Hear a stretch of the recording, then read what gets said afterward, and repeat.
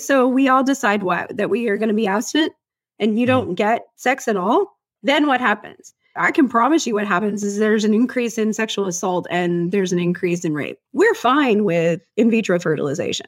We have clinics all over. We take that egg and that sperm, we put it together, and guess what we make? We make those tiny little fetuses and we freeze it. Are we going to start implanting those in women? Are we going to force them to carry those?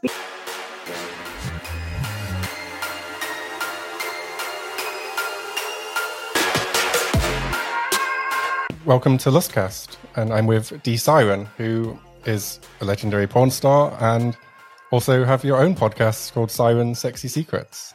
I do. How are you? Thank you for having me. Yeah, I'm really good. And we're going to be talking about probably the most divisive topic in America today, which is abortion. And it feels like because I'm a man, maybe I should just shut up and let the girls handle this on themselves. Well, I mean, for the most part, that's probably true.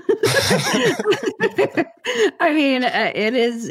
However, like, you know, it is about reproduction. Obviously, it takes two to tango. Like, I mean, and, you know, honestly, men listen to men. I mean, sadly, we live in a misogynistic, patriarchal society, and it doesn't matter if it's America, England, it doesn't matter where you are. Like, for the most part, you know, men are going to listen to other men over listening to a woman. And, you know, it's good to have those allies. It's good to have that support. It's good to have men talking about the subject, because I think they do feel like you, like that I can just shut up and not say anything. But when you do that, you become unsupportive. Like you don't actually take a stance. And then people go, well, what does it matter? They're just whining.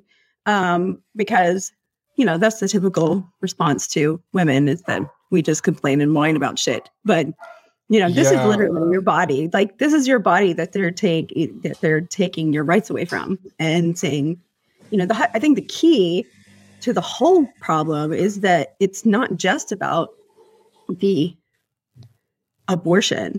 Even though they want to make it about a child, they want to make it about babies, they want to make it about saving babies.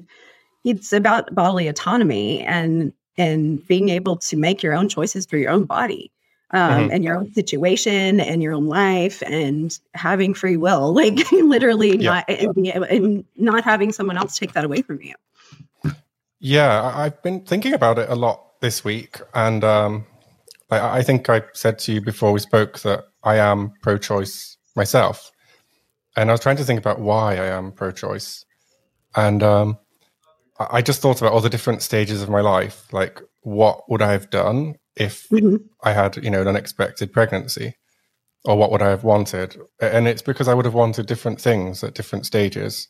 You know, there's definitely been times where a baby would have been hell, like for the baby and for me. Whereas now I'm very comfortable, you know, it would be fine, you know. So, so I think that's why I'm pro-choice, just because it seems logical, just based on my own life experience. But you know, for some people that's not the case, and there's a lot of arguments that they use that are very emotional. I think the biggest one they use is this idea that all life is precious, and the implication being that if you're pro-choice and, you know, pro-abortion, that somehow you can't believe that too. You know, it's like, well, it's like a very binary thing. And that's not true either. I'm a very spiritual person. I'm not a religious person. I don't connect myself with any religion per se, but I do believe that every life is precious. I do believe that, you know, the thing I have my opinions on life is that, you know, we're energy beings in the human experience, and the fact is that, you know, every creature has their own experience, and you know, but a big part of that is free will. And when it comes to women, we're not just creatures to, you know, procreate and house another being, because that's the whole thing, is that it truly is like I have 3 children. Having been through 3 pregnancies, they take everything from my body. They take everything from your life. As a woman, you have to give up any if you want to say vice, you give everything, and not just, during pregnancy, but for the rest of your life. Like, I mean, they're dependent upon you. If you want to be a good parent, you have to be willing to provide for that child forever. And even in adulthood, mine are big now, but like, I'm always mom, and I will always be there to, be there for them. So, the sanctity of life is important. But I don't think that has anything to do with being pro-choice. Like, honestly, I think it's a misconception. Most women have abortions early on in their pregnancies, that it's a fetus. And, there's the debate on when does life begin? Well, yeah, that's so in hard. my opinion, life begins at brain activity, not at a heartbeat. And, the thing is, and honestly, like, okay, so my state, I live in Texas, and they have put it so that you cannot, at least right now, you cannot have an abortion after 6 weeks. That's like literally 1 month period, and you wouldn't even know, like, it's 2 weeks late. So that is not even a viable, it's nothing viable. There's not even a heartbeat at that stage. It's literally cells multiplying, and you are going to say require that somebody's required to take care of a life for the rest of their life because of some cells multiplying that you don't want to multiply in your body. I mean, it's like, and there's so many medical factors involved with pregnancy. Like, pregnancy is very dangerous. It's not an easy thing to do. Like I said, you're literally giving up your body for that creature that's growing inside of you, that we want to call it offspring. Like, you don't own that creature. It doesn't belong to you. It's literally another human, another creature that you're growing inside of you until you disconnect it with an umbilical cord. It's attached, and it can't grow by itself. It can't grow without you doing everything you need to do to protect it. So to force that on someone doesn't make any sense. Like, and on top of that, like, I think the biggest misconception is that abortion's used for birth control, and nobody wants to have an abortion. Like, this is not something that people are like, oh yeah, damn, I want to go out and have an abortion. Like, when you're pro-choice, it's not like you're anti-life. It's not like you even want to do this. This is a hugely difficult decision, very personal decision, and very emotional decision. Like, because you are the one making that decision to no longer protect whatever that is.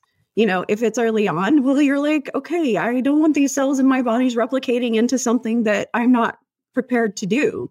Because I'm sorry to say, but once a baby's born, like, who's taking care of it? Like, are we going to all decide that now we force people to have babies, and where do they go? When that person doesn't want to take care of them? Because I think the entire human experience is more important than the cells replicating and forcing somebody to carry it. So, yeah, and that's really interesting what you say about the decision to have an abortion.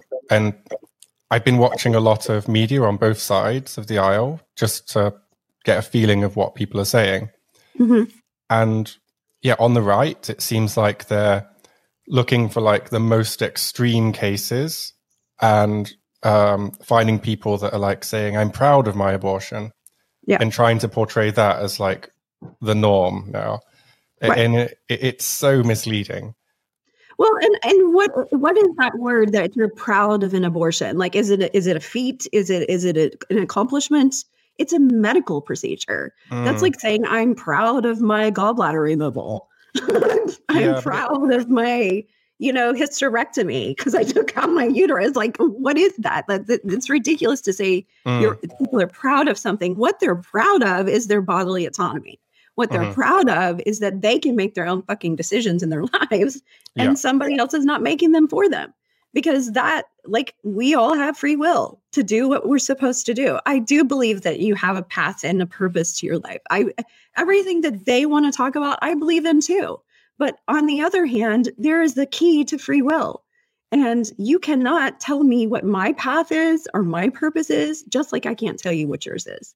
Because in the end, it's all your perspective. And the way I see the world out of my eyes is different than the way you see the world out of your eyes, based on your experiences in your life and your DNA and your spirit. Like, if you want to go there, it's your, like, that's your path. Like, it's not my path to say how you have to have it. And so when someone else intervenes in your path, whether it be, opinion or judgment or any of the shit that we put on each other, in the same way that abortion is being taken away, you've now broken someone's path of how they're supposed to do things. So maybe the fact that they have to go through an abortion, they have to make these emotional decisions, it is a traumatic experience. It's not something that you're like, oh, yay, woo, let's go get an abortion every day. Like, I mean, these are not things that people want to do.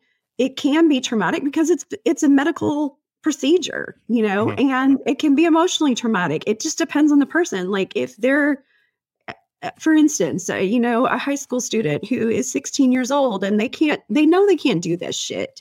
They can't go out and take care of a baby. They know their entire lives are going to be affected by that. And all their dreams, all their aspirations in life are going to be affected by the fact that they have this baby now to take care of, because again, you have to give everything to the baby. So what's the everything you're giving? So the 16-year-old who has to make this decision, well, they may not be so emotional about it. They may think, okay, I've got to take care of this problem, because it is a problem in their lives. It is something that's going to affect them forever, and they're not prepared to do it. So why are we forcing people to be prepared? I mean, they want to go back to, everybody goes back to the extremes also of, okay, what if you're raped? What if you're abused? What if you're, what about those situations? Well, to me, that's a fucking obvious. Like, you're going to make a 10-year-old, like, this was recent.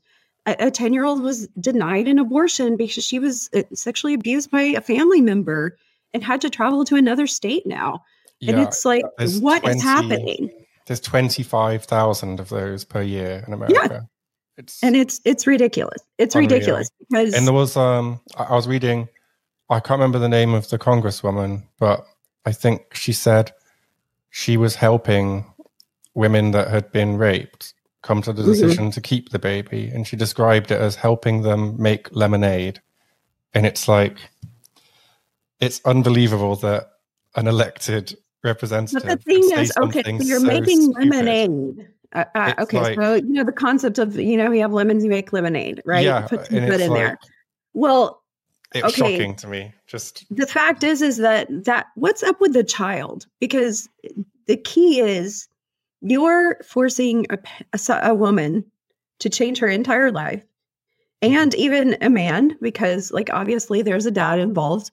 You're forcing these people to change their entire life path based on something you're forced to do. It's not something they've chosen with their free will to do or not do.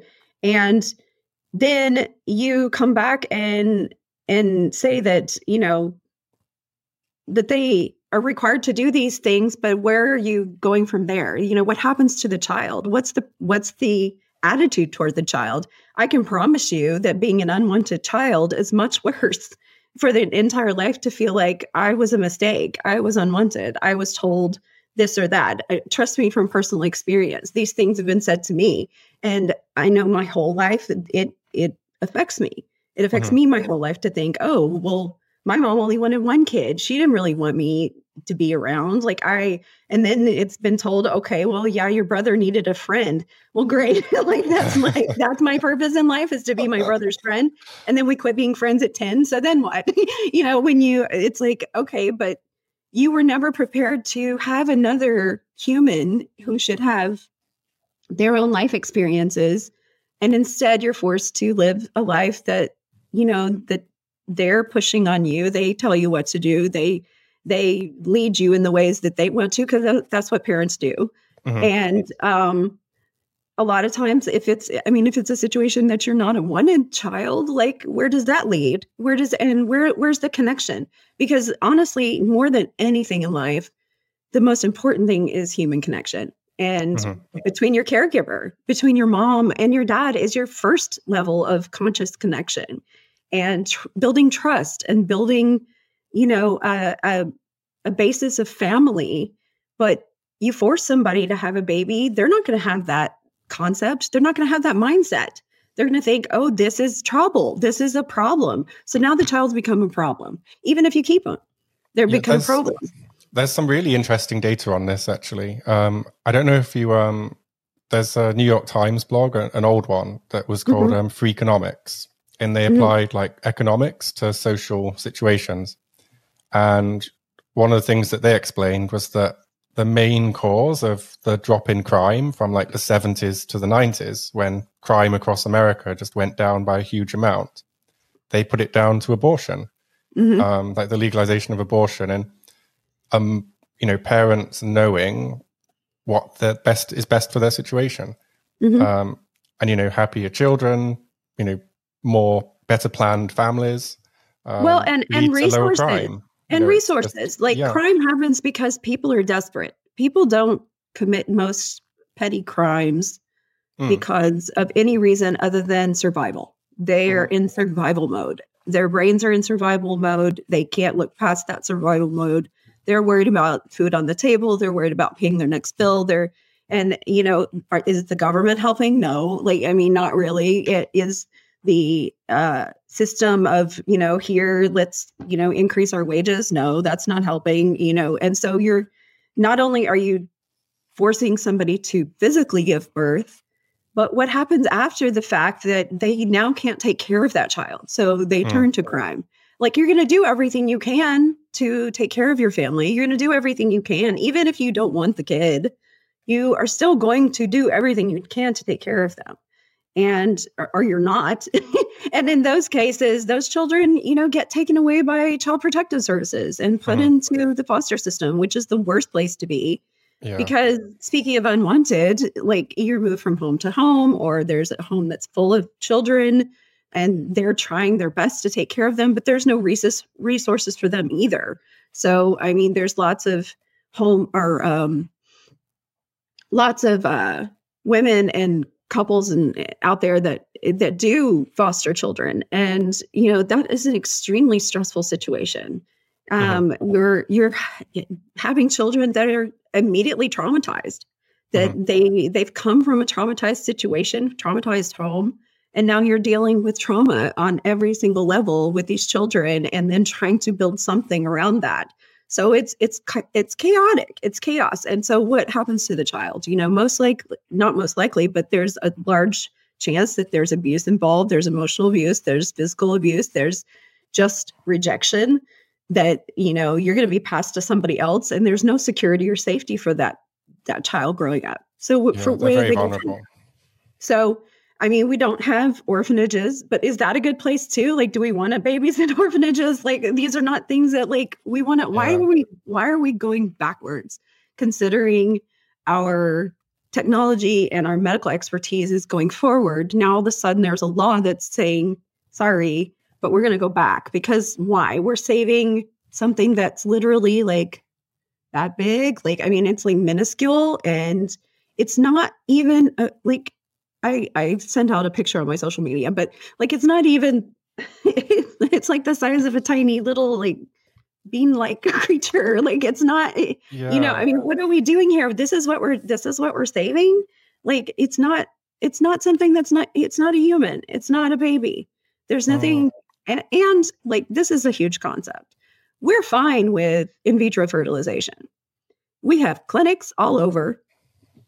We take that egg and that sperm, we put it together, and guess what we make? We make those tiny little fetuses, and we freeze like a larva. We freeze them, right? Okay, so we have all these little larva fetuses going around. Are we going to start implanting those in women? Are we going to force them to carry those? Because now, what's the difference? What's the difference between that and the 6-week-old that's inside of the mom?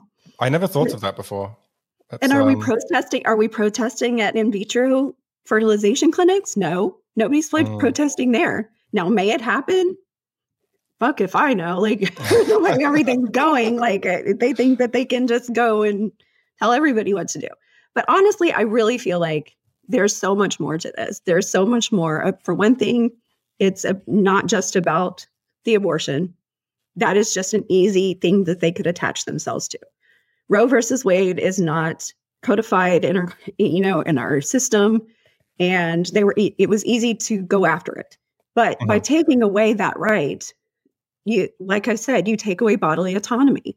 You also take away health, privacy. You take the fact that everybody knows, okay, you're going to get an abortion. Like, why should anybody know that information? In Texas, you can get paid to turn somebody in for it. And really? It's like, okay, so now are we the Wild West where we just go and be like, here, I'm going to turn over this bad person. It's a witch hunt. Like, are you going after women now because they have chosen to not carry a child? Like, and it's ridiculous. So, I mean, you can do it too. You can turn in a provider, you can turn in the patient, you can turn in somebody that drives an Uber. According to the law, you could drive if the person driving the Uber to the appointment, they can get turned in because they're aiding and abetting an abortion. You know what doesn't make sense to me, as obviously I look at American politics as an outsider, and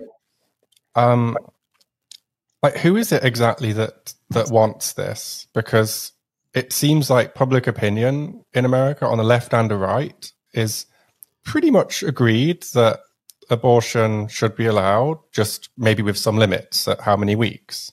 Yeah. And it seems like left and right mostly agree that. It's a political, okay, so in my opinion, it is evangelical Christian agenda. Okay. They also, like, I'm in the adult industry, they go after my industry. But you have to remember all these things, they lie back on, okay, Jesus, okay, God, okay, Christianity, okay, my religion. For one thing, there's supposed to be separation of church and state. Well, yeah. We've now eliminated that by allowing people to say, okay, you are required to do something because of religion. Like, okay, so why are we not taxing churches? Like, we don't tax churches. So, okay, why are we not taxing churches? They've now become big business. Like, now they've become something really that, and on top of that, the people that are involved in it are under the guise that they're religious, under the guise that they're Christian, under the guise that they're saving babies.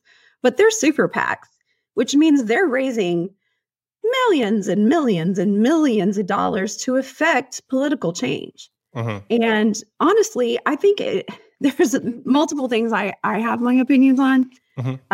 Yes, I am a white woman. Yes, I have that privilege, but white supremacy is an issue and they want to keep it. I'm sorry, but the white people want to stay in charge.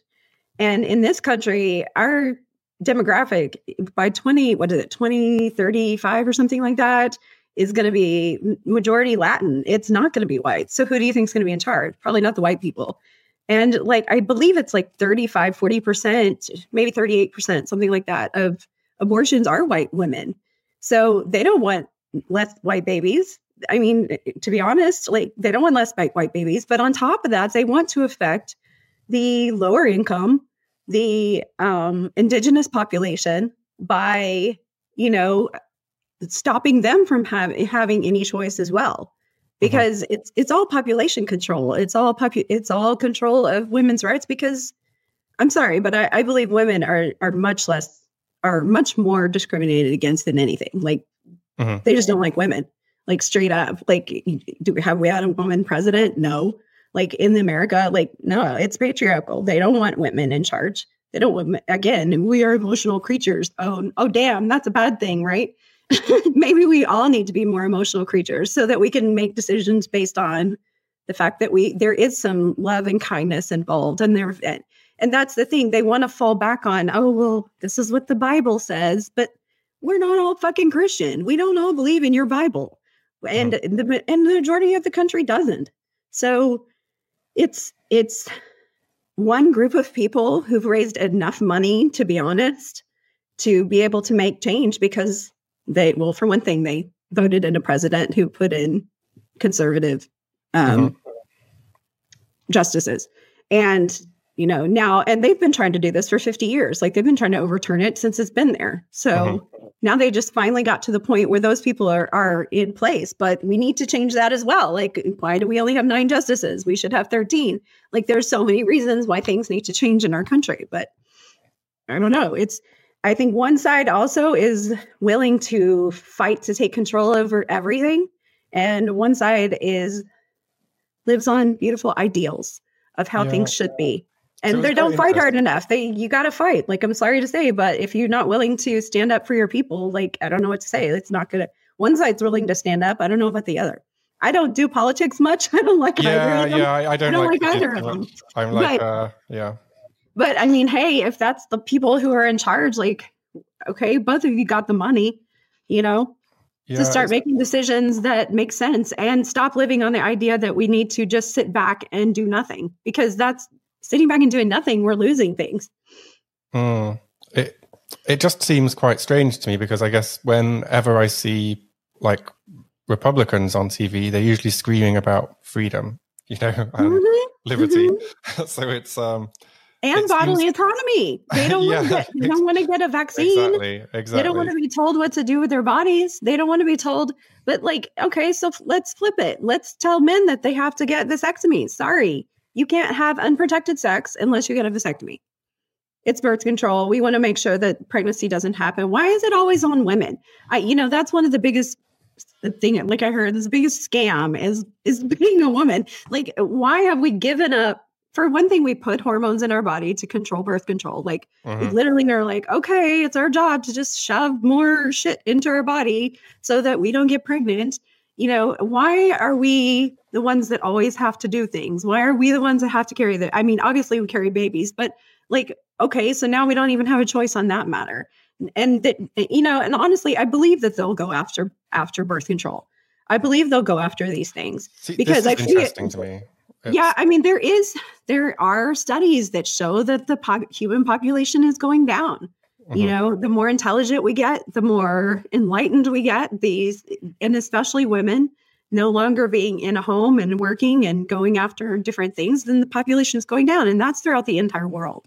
So, I mean, have we decided that now it's, our job to force people to have children, and because the population is going down? I think there's better ways to do this. I think there's better ways to help people understand that, maybe because there's always back and forth of, well, why is the population going down? Well, we were also told that like our human footprint's huge, and we've made a big difference on the climate, and we made a big difference on the earth, and we don't need all these babies.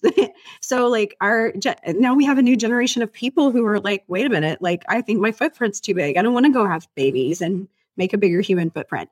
Well, then there's information saying that that's not really true, that it doesn't really matter. Like, we are going to make a footprint on it, but are we just going to like let ourselves die out and no longer produce children or humans because we're worried about the climate? I mean, it goes back and forth. So, there's some really like big talking points I've seen on this, but I feel I'm not really qualified to comment on them. It's like some people say that if a population gets smaller, then technological progress goes backwards because we can't specialize as much because there's less people. So our living standards would have to go down in theory, but I don't know. Well, and the thing is, like, our social security, I think it's also a factor of that. Like, we have population who's living longer. And I think that does factor into, the people who make these decisions, because they're old white guys and, they don't want their social security going away. Like that's going to happen in like 2035. And then what? Like, that's what pays them. So you have my generation, which is like more Generation X. And, that population, well, we still have enough people, but there's only so long that we're going to be in that population. We're going to be the ones who are collecting Social Security.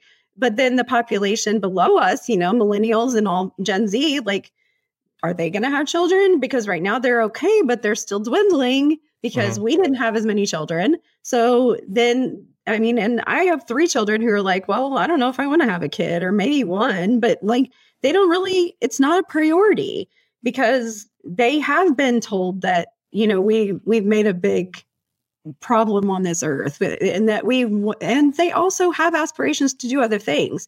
So, I'm sure it's something that they'll eventually choose to do, but I think, I think it was Tesla and Edison who were saying that, as the population gets more intelligent, as the population gets more educated, as the population just grows, population decline happens because people choose other things to do with their lives rather than have babies. Plus, we have a great level of people who are older that are going to be living longer because we can actually help them to live longer. So I think that population wants to be taken care of.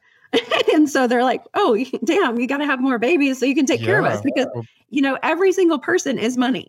Like, we're all commodities, sorry to say, but, sadly, we're not just people, we're money. Do you think maybe that's a reason why they didn't codify it when they had the chance, for example? Maybe they have this desire for more children on both sides? I think so. I really think that that's a factor. I do think it's a big factor. You can just say it's to save babies, but you're talking about generationally, I think they want people to have more children. But the problem is that you can't force people to have children, and you can't. I think there's better ways to do it. I think there's ways of educating people that, hey, this is an issue. Hey, it is okay to have babies. Because I think there's a large portion of the population who thinks it's not okay. It's not okay for me to have babies. Or if I'm not ready to have a baby, my life is not where I want it to be. I don't have enough money. I don't have enough resources to take care of this baby. Well, there's only so much you can have. Sorry, but when you have a baby, you got to take a leap. Babies grow with you, so they're going to be fine as long as there's love and as long as there's safety, security, trust, love, everything that they need. The material factor is not really that big of a deal. It's more about do they have a secure place, a home, and all their survival factors being there. But that's the problem, is when you force somebody, they don't have those things. They lose all the safety, security, trust, everything.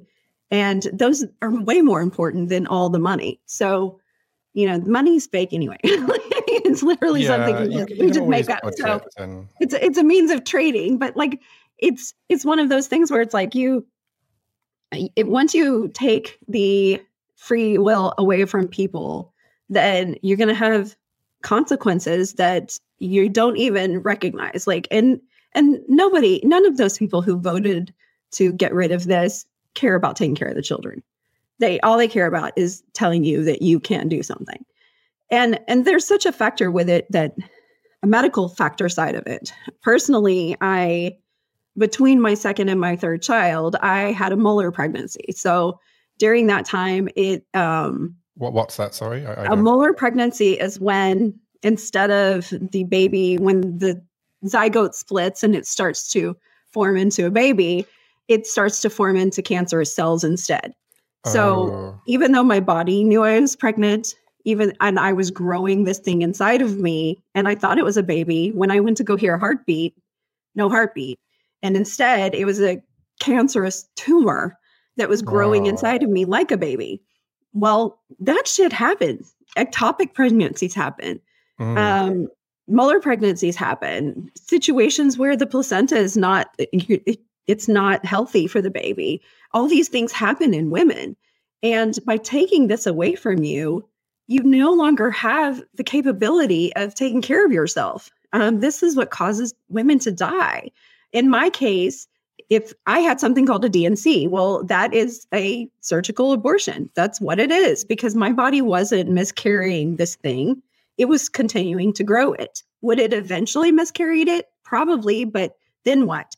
Then if I hadn't had that procedure and they weren't able to go in there and scrape everything out, those cancerous cells would have still been around. And I would have gotten uterine cancer, or I would have never been able to have another baby because that could have passed the cancer onto another baby. And so I probably would have ended up having to have a hysterectomy and no more children, which means I don't have a 16-year-old now who exists because I was able to have that procedure done. And a year later, so that my body was clear, and then I could have another baby again. So these are so many, and this is typical. Like, these are things that happen to my friends have had the same kind of pregnancy. Like, these are not things that are uncommon. These are things that women have miscarriages all the time. And what is the situation there now? Is it that the states that are banning abortion are banning abortion? Everything. Everything. Everything. So, like, the states that have actually banned it, you can't even get that procedure done. So you can't have that. You have to go to another state to have that procedure done. So even if it's like a situation like what you had. Yeah. Yeah. Wow. Now Texas says they're going to keep medical abortion, meaning for medical reasons. So for something like mine, it would still be available. But we'll see. Like, they haven't made that decision yet. They haven't completely decided on it. So, but these other states, I don't know all the states, but like Georgia, all the states that have decided, Mississippi, no, like, you can't have those procedures done anymore. And then there's other things like now there's a limitation on certain medication. There's a drug that is used for immune defense diseases. And that drug is an anti-abortion drug, or is an abortion drug. So because of it, now physicians are not giving out that drug. Like, they won't actually give it to people who need it for their immune system. So it's not only affecting reproductive issues, but now we're affecting like treatment for things like rheumatoid arthritis. I think Mexo something is the name of the drug, but it's used for rheumatoid arthritis. And now we're going to cause people to have rheumatoid arthritis because we don't want them to accidentally have an abortion. Like, what is that? It's just insanity. It's just crazy. It feels like with the rules all being thrown up in the air, that like there's so many ambiguities, and maybe now physicians are afraid to get sued. Physicians are afraid to get in trouble. Insurance companies won't cover it because now they're going, damn, like, are we going to get in trouble for giving this out and saying that we support abortion and we're helping people get abortions? Well, no, like, that's not what you're doing. But because of that, the insurance companies and the doctors are like, no way, I'm not taking that risk. So I'm not going to even help those patients anymore. So now what? Now they have to go to another state to get their rheumatoid arthritis medicine. Like, it's ridiculous. It's stupid. It's so crazy to me that there isn't like that it just happens in one day. There isn't like a kind of phase-in period or like some way of getting prepared.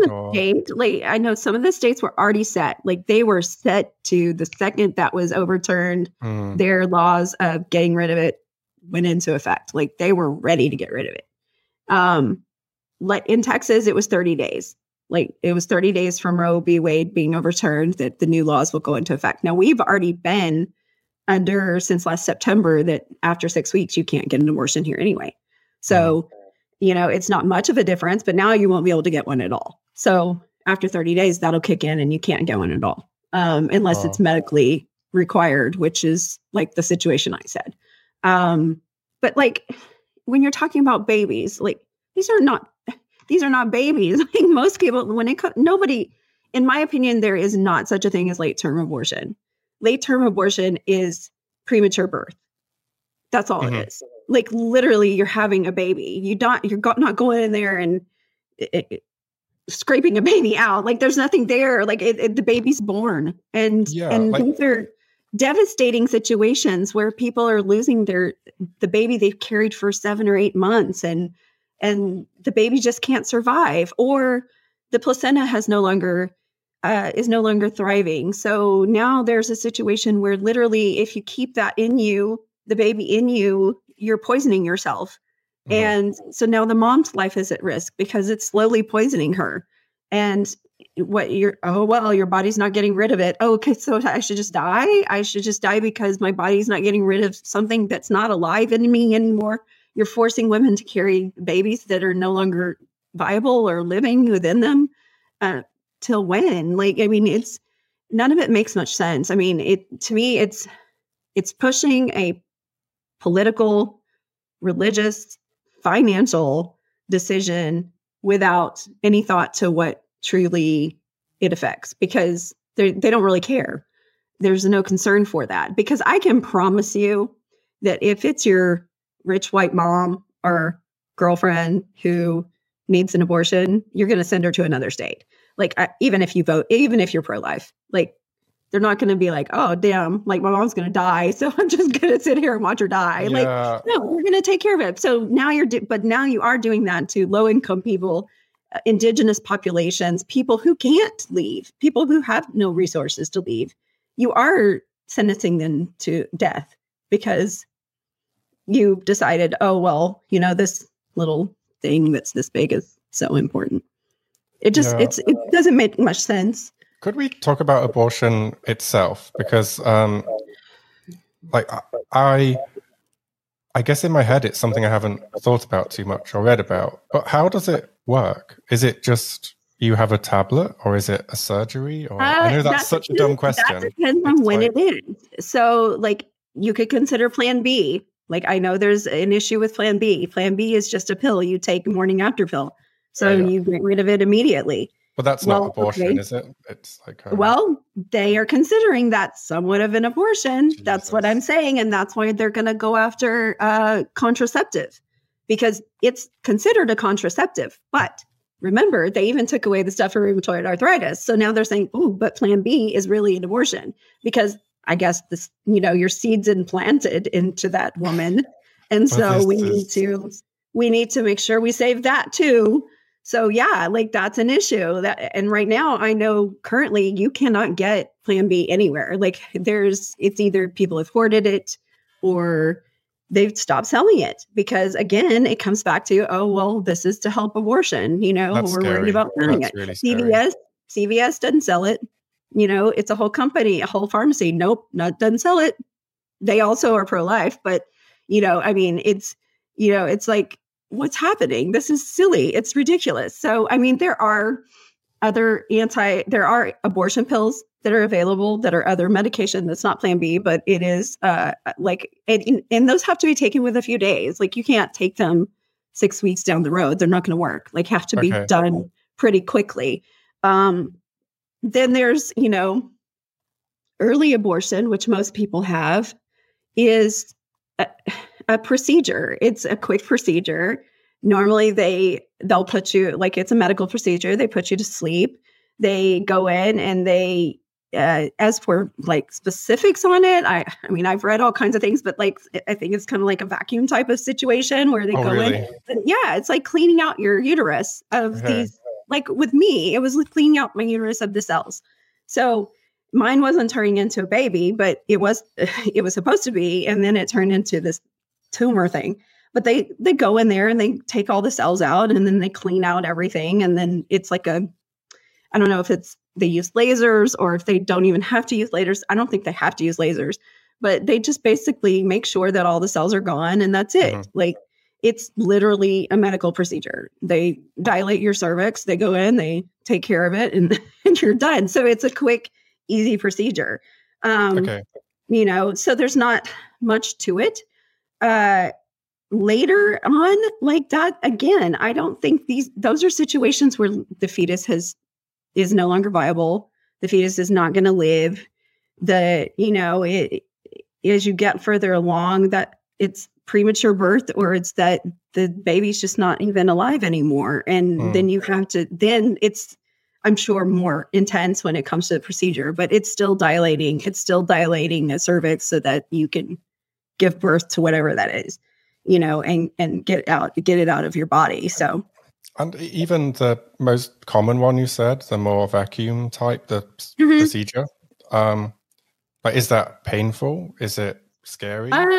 After pain is like a bad period. It's hard to explain to guys. It's like I can handle those. But it's like a cramp. It's like cramping. Okay. It's bad. And like even mine, it was bad because my body actually had to go into labor to get rid of that. So what happens is your body, you have the muscles of the uterus contract and squeeze and do everything that it would do during labor. That happens in that time too, because your body has to adjust back to normal. Okay. Because even as a tiny little thing starts to grow, the uterus expands. So with that being the case, it has to contract. So it does, they give you medications to help your uterus contract, help your cervix close, those kind of things. But yeah, it's cramping. Is it something you stay in a hospital for? No, not normally, unless it's late term and you have other issues involved. But when it comes to a normal one, no, like it's a quick, I wouldn't say easy procedure because, but they do counseling. They talk to you before. They require you to think about it. It's not just like, oh, hey, I'm going to pop around to my local abortion clinic and get an abortion. Like it's not like every 5 minutes. The impression I get in the media is that an abortion is just like almost like clicking your fingers. You just go and get one, like just go into the supermarket or something. But no. Like I mean, that. it is. And they normally take you to require you to have some kind of like emotional support. There are counselors there. They're there to help you through the process. They're there to talk to you before it, make sure that's what you want to do. Normally here, they give you other options. They'll say, are you sure you don't want to, have a baby and it can be up for adoption and like, here's your options. And, but when it comes to pressure, there's no pressure because it's a medical procedure. It's like saying that I can't go in and do other things with my body, why? But like even any surgery, they're going to, go through the risks and everything involved. I think that would probably be like a bleeding type of risk and other problems that, you may end up with afterwards. But I don't think those are real likely. I mean, and like I said, I'm 48 years old and I work in the adult industry. And to be honest, like people don't use abortion as birth control. Like for one thing, I can tell you this. The conception of the adult industry is just off. And we test way more than the general public when it comes to sexually transmitted diseases. For us here in the United States, we test every 14 days, like literally every 2 weeks. I can promise you don't do that. I can promise you all the boys that listen to this don't do that. They don't go out and get a test every 14 days before they change a partner or they decide to do something. They don't. And the general public doesn't do it. But we do. And on top of that, like this is our, it's our body. Like this is our job. That's, in my opinion, adult performers are like sexual athletes. Like why are we going to do something that's going to affect our job? So we don't put ourselves in the situation where we're having to go get this procedure done. Have people? Absolutely. Like, I mean, it happens. Shit happens, but I mean, most of the time it's a personal situation where like, damn, just like the general public, I got pregnant by my boyfriend and now I don't want to have a baby. Like I'm not prepared to do that in my life. So, it's no different in my profession as any other woman or anybody, except that we are safer. Like we make sure we have birth control. We make sure we have, everything we need and get tested so that we keep ourselves in a situation where we're not gonna have to deal with it. But I mean, sure, there's people in the industry that I know that have had multiple abortions. Like was it caused by the industry? Was it caused by the work? No. It was caused by just personal situations that they've been in. And, I mean, I would say maybe one person my entire life have ever known that actually had abortions because they got pregnant multiple times and just weren't that safe. And see, I've got like quite strong feelings on this topic. See, I also work in the porn industry, but in Europe. And in Europe, the culture is so different to America. I have worked in America as well, and it's so much more professional where you are. Yeah. And it's more free for all. Yeah, and in the porn industry in America, there's really good sex education. Like you learn really fast, like how important communication is. You learn about birth control if you didn't already in your life. It's pretty well drilled into you. In Europe, they're kind of against, not in Western Europe, but in Eastern Europe where I am. They're really against birth control, but also they don't have many babies. So in most girls I know in my private life and in work have had at least one abortion. Abortions. Yeah, they're just really against birth control, but they don't get any sex education. At school, their sex education I think that's the key. I think that's the key throughout the whole world. I mean, I am a certified sex educator. That's a big part of what I do. And I, it's really kind of like a purpose for me, a path for me to help people not just understand sex education, but understand intimacy, understand connection, understand all of it, because I think that there's a big disconnect. Like our industry, like obviously people are objectified. Like that's just a fact. Like I don't know what else to say. Like that's what we do. It's like watching a basketball player. Well, they're objectified too. Like I mean, their gift is to be able to dunk a basketball. Well, that's not easy on them. It's not easy on your body. Well, it's not easy what I do on my body either. But personally, I'm on the side of like making it a bit less objectified and making it a bit more understanding that there is energy and emotion behind what you do when it comes to having sexual intimacy and physical intimacy, that it's not just body parts, because like literally we are humans. Literally there is, energy surrounding you. Literally there is a brain that's more important than the body. So, it's helping people understand the connection, because I think it's super separated. I think just in general, the population has chosen to separate, and cultures have taught people to separate sexual intimacy from everything else, every other kind of intimacy. And it's normalized. So,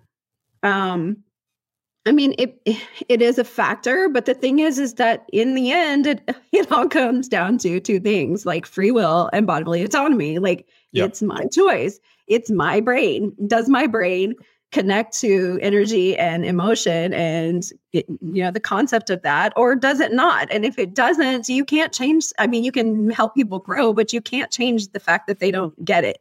Like, and if it's your choice, like it's your path to figure that shit out. And the education factor, honestly, people just watch adult films to learn shit. Yeah, and I think a big problem is not having conversation, because I think conversation that's how we communicate. That's how we consume information. So I do feel like personally, it is my responsibility to educate people on things that I understand and on intimacy, on sex education. I think it's, as an adult actress, I feel like that it's part of my responsibility, because if I'm going to portray things physically, then why am I not talking about them? And I think that's a key factor in making people understand how to handle situations. But the government doesn't do anything for you. Like school doesn't teach you anything. And I don't even know if maybe they should, maybe they shouldn't, but they don't teach you anything. And then, to leave it on a parent who has been taught not to talk about things or has never been talked to themselves. I was never taught anything about sex.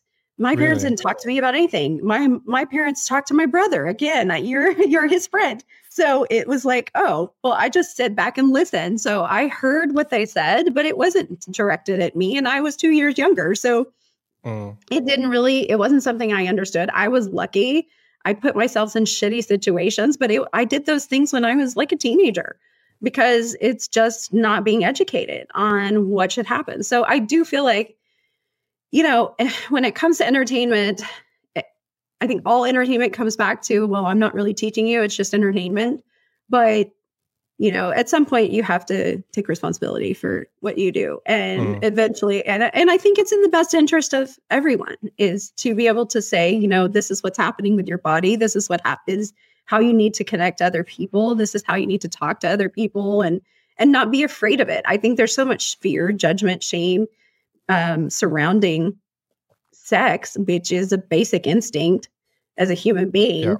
But that's been removed from our brains, that we shouldn't be that way. We shouldn't think of it that way. We should think of it as you need to be in a relationship, or you need to be disconnected emotionally Because even if you're not in a relationship, it's just sex. I'm just not going to be, because I said it for 15 years, it's just sex. What does it matter? It's cool to not have sex and not be connected, emotionally to people. But then I've had the realization that it is important, and you really do exchange energy regardless. It doesn't matter if you block it from your consciousness and go, oh, it's just sex, but you're exchanging that energy with other people, and to understand that energy exchange is important. So yeah, I think there needs to be more education. I always say it is possible to fall in love for just one night, Sure, it's like, sure. I'm a polyamorous person, so I'm all about not limiting love and sharing as much love as possible. Because, I mean, honestly, you are sharing that energy, and it's not just something that exactly. And you should feel that, because it's not going to be as special if you don't. If it's just mechanical, then what are you really?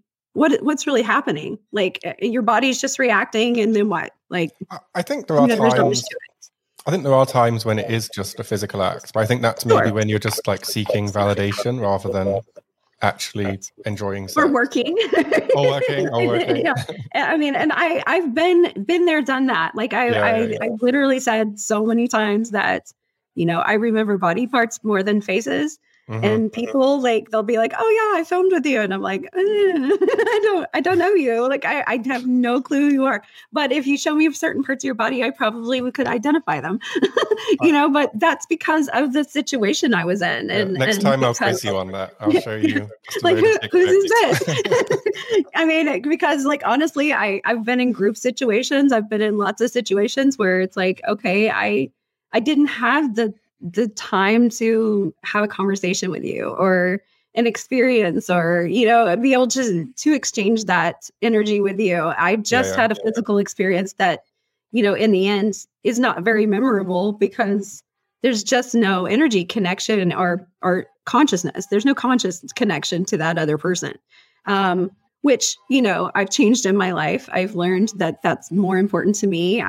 But I think that that's part of just growing and evolving. You realize, oh, these things are actually important to me as a person, to recognize them. Because, like I said, even though I denied and I said it was always physical, not truly always physical, because you are an energy being, because you have an aura, because these things are actually connected with each other, and that energy does mingle and connect, and we're just much more connected to each other than we think we are, because we're told that we're not. It's the idea of individualism, I don't know, is a failed experiment. Like, we've disconnected from our tribal instincts, which are natural in humans. Like, we're always going to go back to our tribe, and if it's family, if it's a sports team, if it's, whoever it is, it's still tribal mentality, and that's just part of being human. So I think that it's important to reconnect to those things and realize, oh, I actually connect to these people when I'm exchanging physical energy. I'm also exchanging,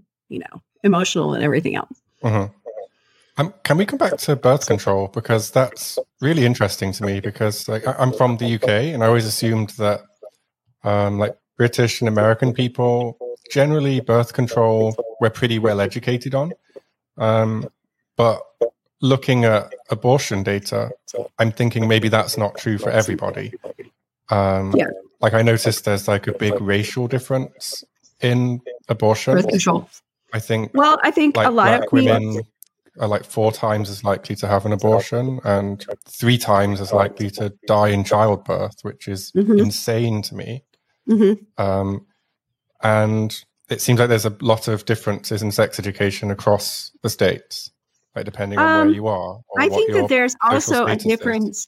I think there's also a difference in medical care. And again, going back with abortion being medical care, is that, and birth control being medical care. Because I think that has to do with the education, like you said. It's not just sex education; it's medical care education. It's understanding how to take care of your own body. It's understanding, no one explained to me what STDs were. No one explained to me that this is how you could get them, or how you couldn't get them, or here, do this or do that so that you don't get them. Luckily, I'm an intelligent person, and I learn these things by myself. But it's it's not just intelligence, it's access to information. Now, I think the internet has helped greatly.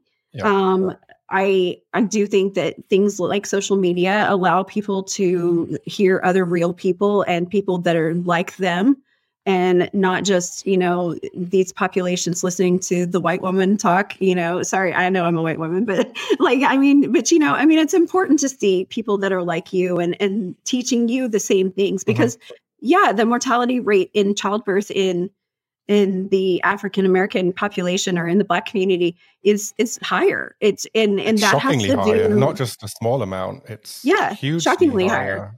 And that has to do with medical care. They don't get preterm care. They don't go to doctors as often. And that has to do with the fact that, at least here, it has to do with the fact that they don't trust them. In previous histories past, like, sorry, but doctors did experiments on people. Doctors did perform, I just recently heard of a story of like 2 women who were in their 60s. And when they were teenagers, they were sterilized without their knowledge, and their parents didn't even know, and they sued, but they were sterilized, and that wasn't that long ago. So, it's not trusting doctors. It's not trusting what's going to happen to me. It's also cultural that, I'm not going to go put something in my body that's not natural. Again, we go back to the hormone factor of women having to put hormones in their body as birth control. Yeah. Well, this is an education thing, because like there's the mini pill and there's non-hormonal versions of things. And a lot of people I speak to just don't know about it. And it's because they don't go to the doctor. For me, I went every single year I went to the doctor, had my pap smear, had my checkup. These are things that women should be doing to make sure that they're healthy. But there's a fear of doctors. There's we don't have universal health care. So is birth control free in America? No. Oh, okay. No.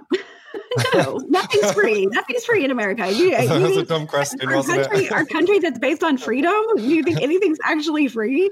No, nothing's free. So no, you have to go to your doctor. You have to get it. It has to be covered by your insurance. You're still going to pay for it, Okay. And birth control, even just pills. I took pills my whole life, and I did take mini pills. I took because I also breastfed my children, so I took just progesterone pills that were not estrogen. So it didn't affect the babies, but I took those forever. But I had to go to the doctor every year to get them. I had to get, referrals. I had to get. How much does birth control cost? It depends on what it is.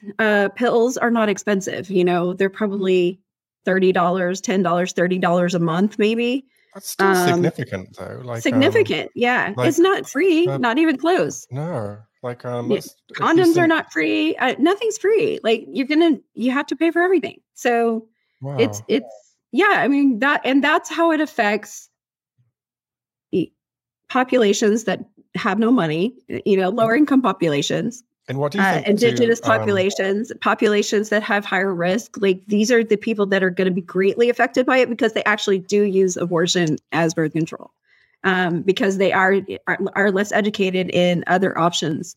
And plus they come back to, it may have a health effect on you. Not all people can take hormones. Not all people can put these things in their bodies and it'll be fine. So as a man, I have issues with this, because I live in Eastern Europe and nobody is on birth control.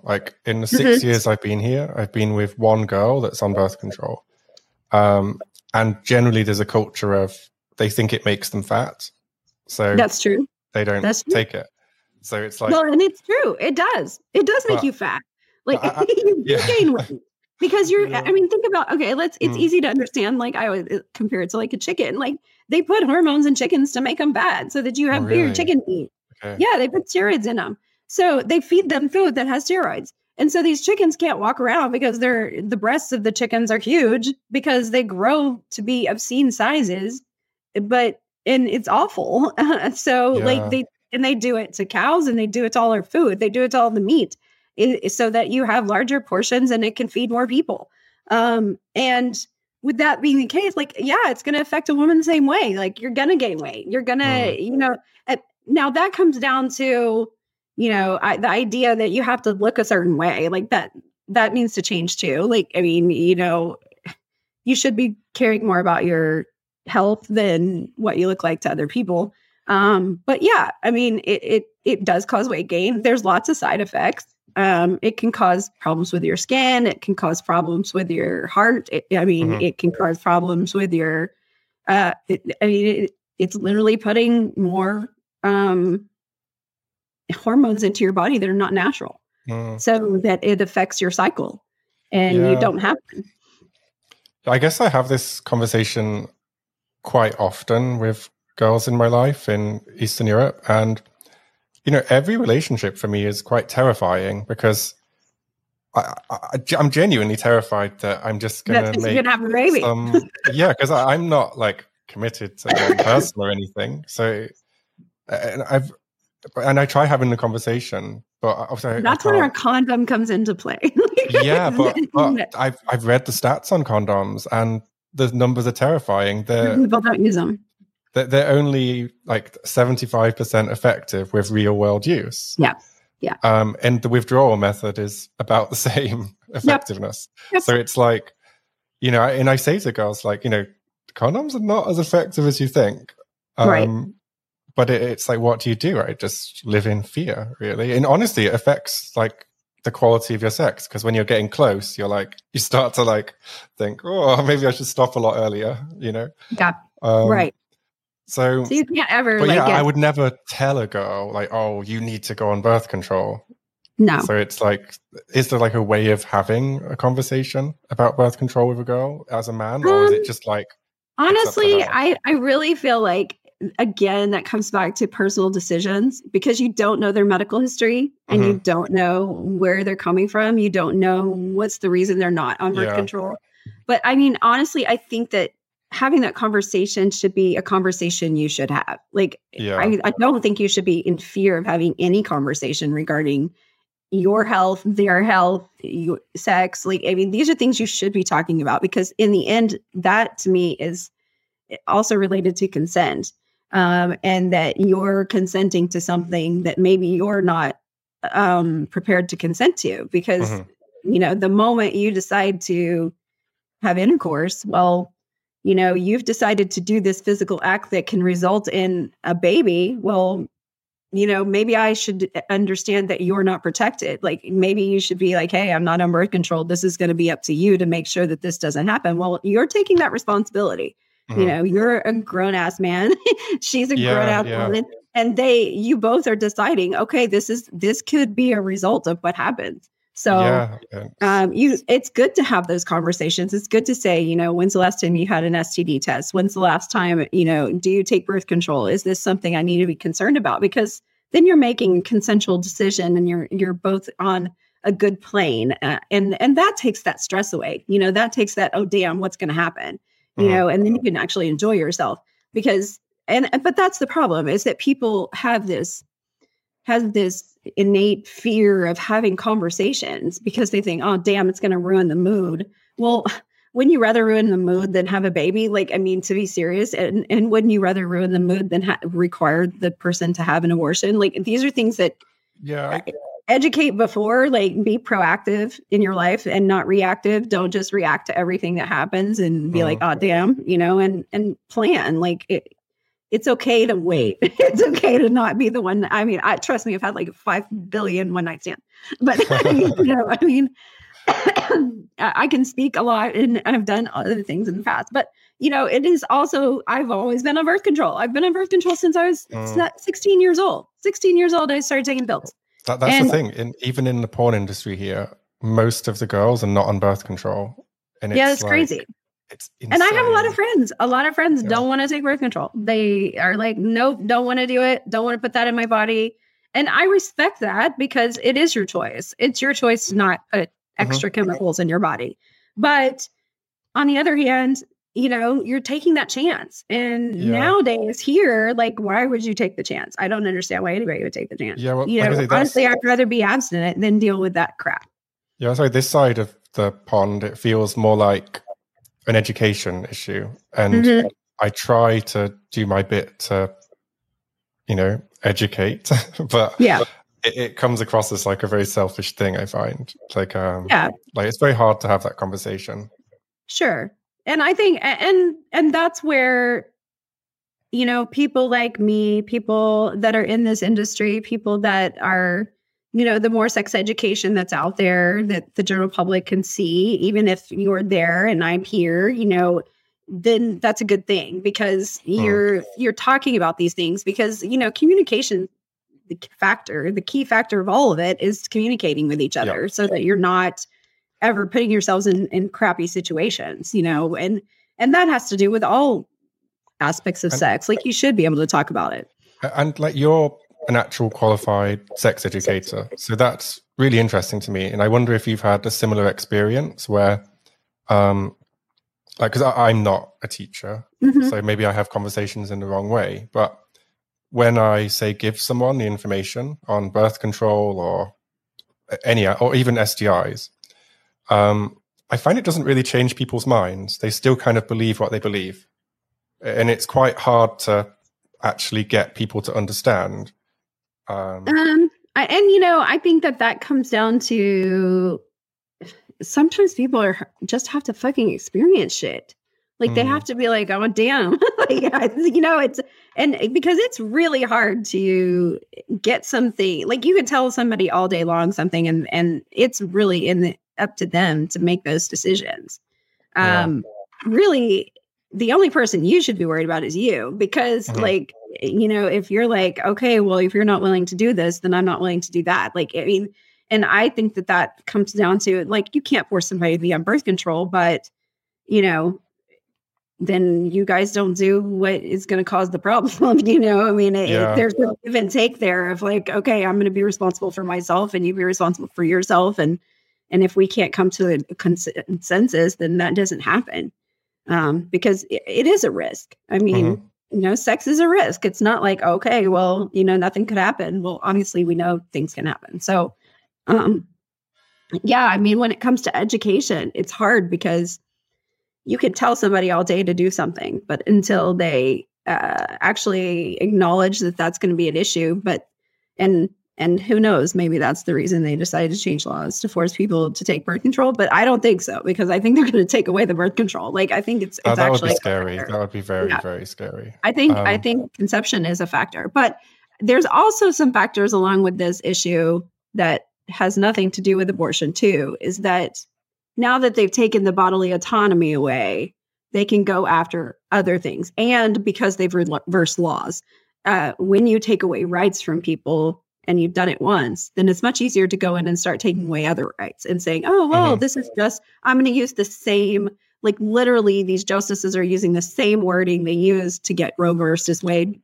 turned over to now go against things like same-sex marriage and other things that they want to overturn, you know? So it now they just, it's just started almost like a snowball effect of here. And now we can go in and get rid of all these other ratifications to these laws and change, you know, them back to what they used to be. And it, you know, and those are the same people that think that, you know, a family is only a man and a woman. And you know, I mean, they just have these concepts that are old.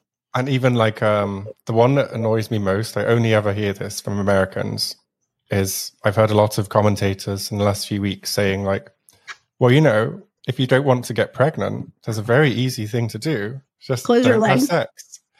And it's like, close your legs. Yeah. But they're not closing their legs. No. They're not keeping their pants on.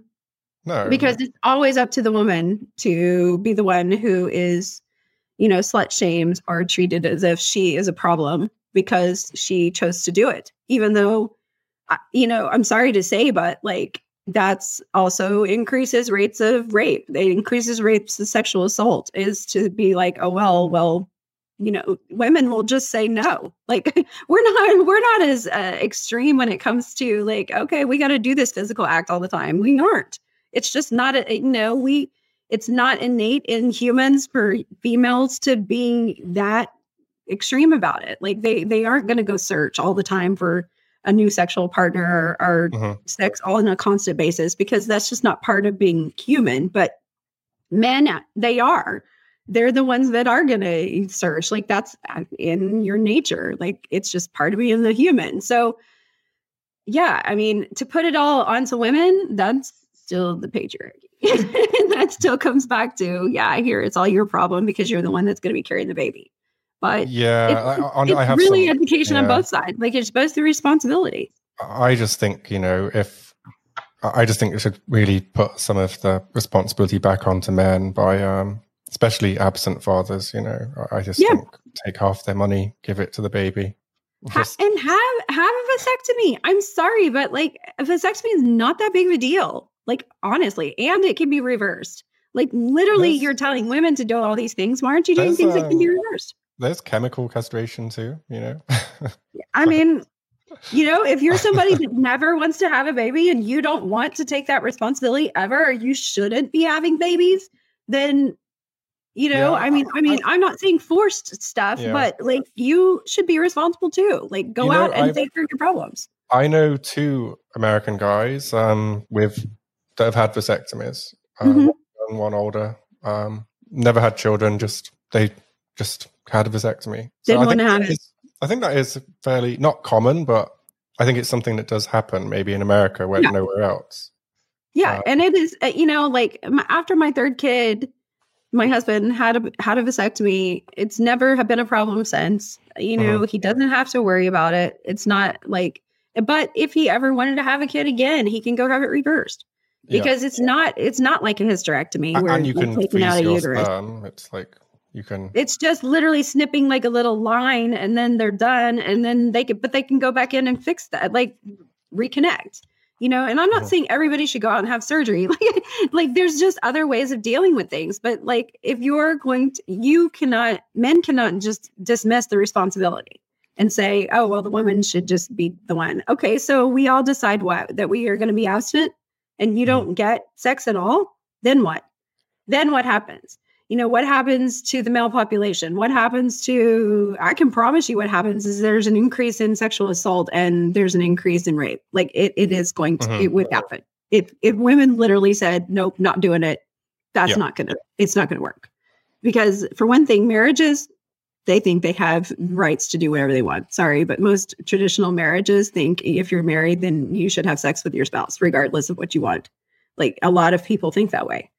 And it doesn't matter. It doesn't matter if you want to or not. Well, that's my right as a husband, They use words like duty, don't they? That's traditional monogamy. Like that's traditional monogamy in a marriage. Like they think there's some kind of belonging or ownership to you, and that's just something you have a right or duty to do as a wife. So, it's not. We're not going to stop having sex like that. Like you said, it's a basic instinct. That's not going to happen. So why would we take away protections that want to make sure that we're not, irresponsible? Because really, I think it's come down to, you're forcing people to be irresponsible, which doesn't make any sense, because I think that was the whole point, is we want to be responsible people. And and most people don't use, at least in America, I don't, even being in this industry, even living as long as I've lived, I don't know a ton of people who use abortion as birth control. They really use it for what its purpose is. Do you notice any difference between people your age group and the younger age group in terms of sex education? Because I'm looking at some data on abortion, for example, and like in the year 2000, there were 1.3 million abortions. Whereas today there's around 900,000.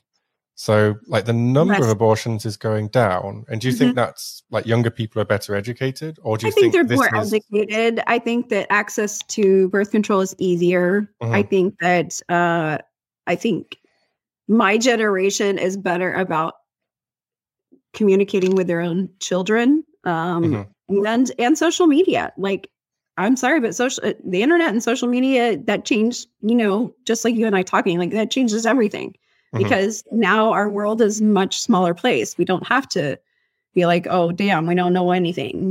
We're stuck in the middle of nowhere and nobody's educated us, and we can't talk to other people that are different than us, because, the more we communicate, the more we connect, the more we consume information from each other and actually listen to each other's stories, then we realize, oh, like, you are dealing with the same shit I'm dealing with, or, it just makes us we're a human race. We're not separated by all this fake bullshit, that we like to say that we are all humans, and we all need to realize that we have the same struggles. We have the same issues. We need to support each other and not let this, concept of government and these, I don't know, capitalist oligarchs in my country, be in control, because honestly, to them, you are a consumer.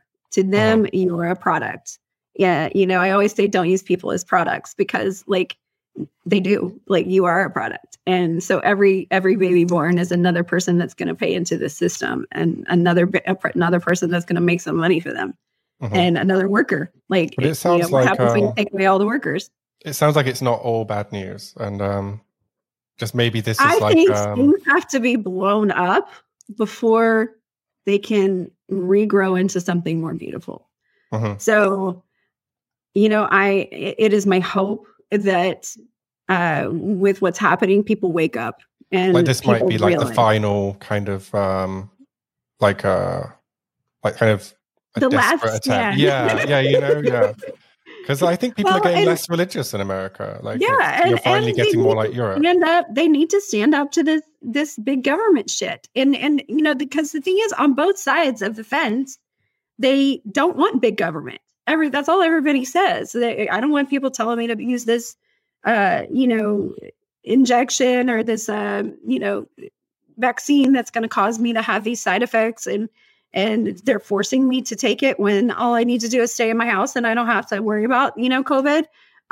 But then there's the other side that's saying, okay, well, you need it because we want to have a normal population. Well, I mean, pay attention to the science.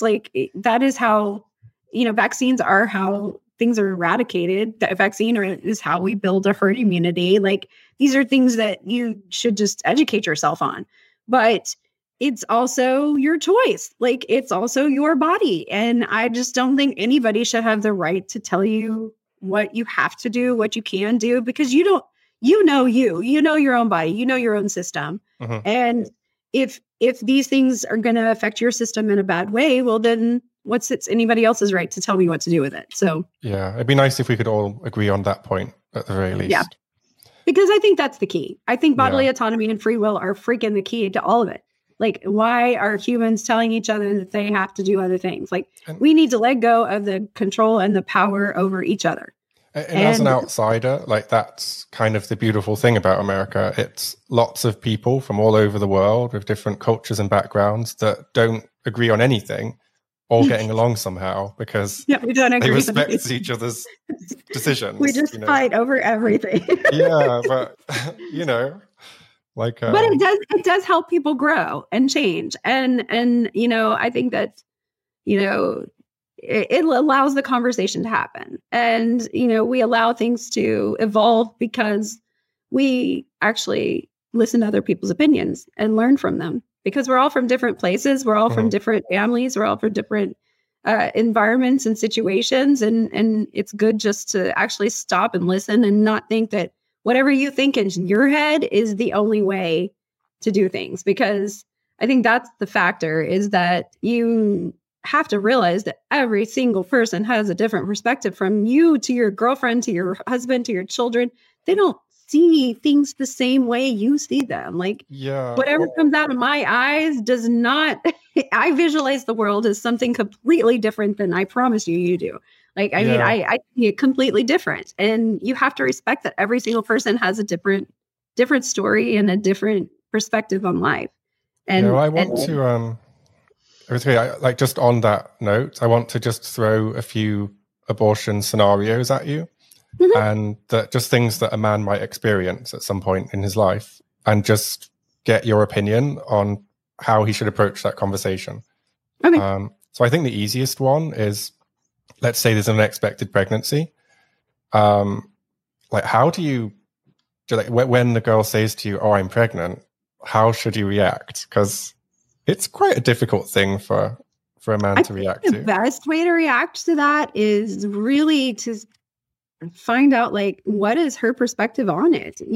How do you feel about this? Oh my God, you can have the reaction whatever way you want to have it. I mean, of course, it depends on your situation. If you are in a long-term relationship and you've already discussed these things and you've already, okay, if this happens, it happens, well, you're going to have a different reaction. So you should talk about things like that before they even You happen. should talk about all these things, but I really think you should talk about all these things before you're having sex.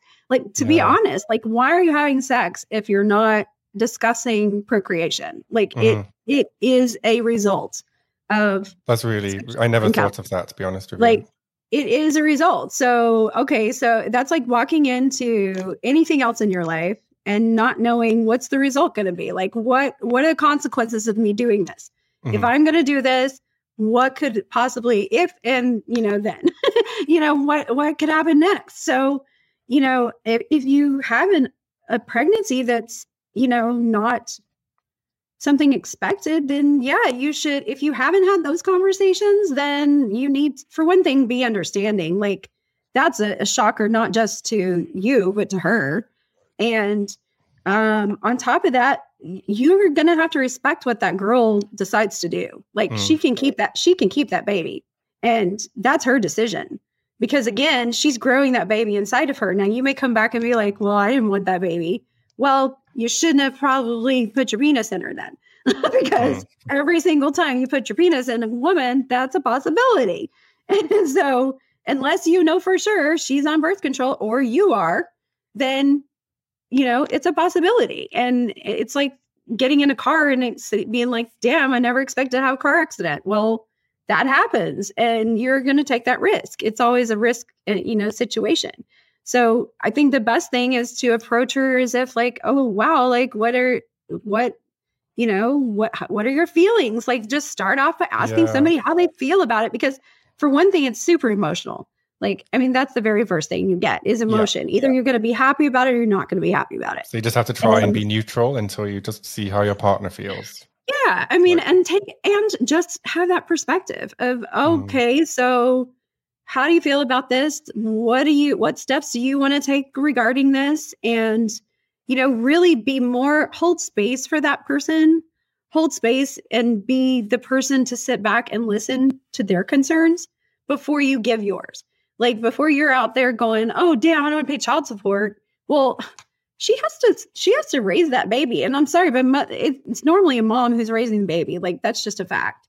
Yeah. And, she's got to, not only that, but like I said, she's got to give up her body, her being, her vitamins, her source, everything to that baby.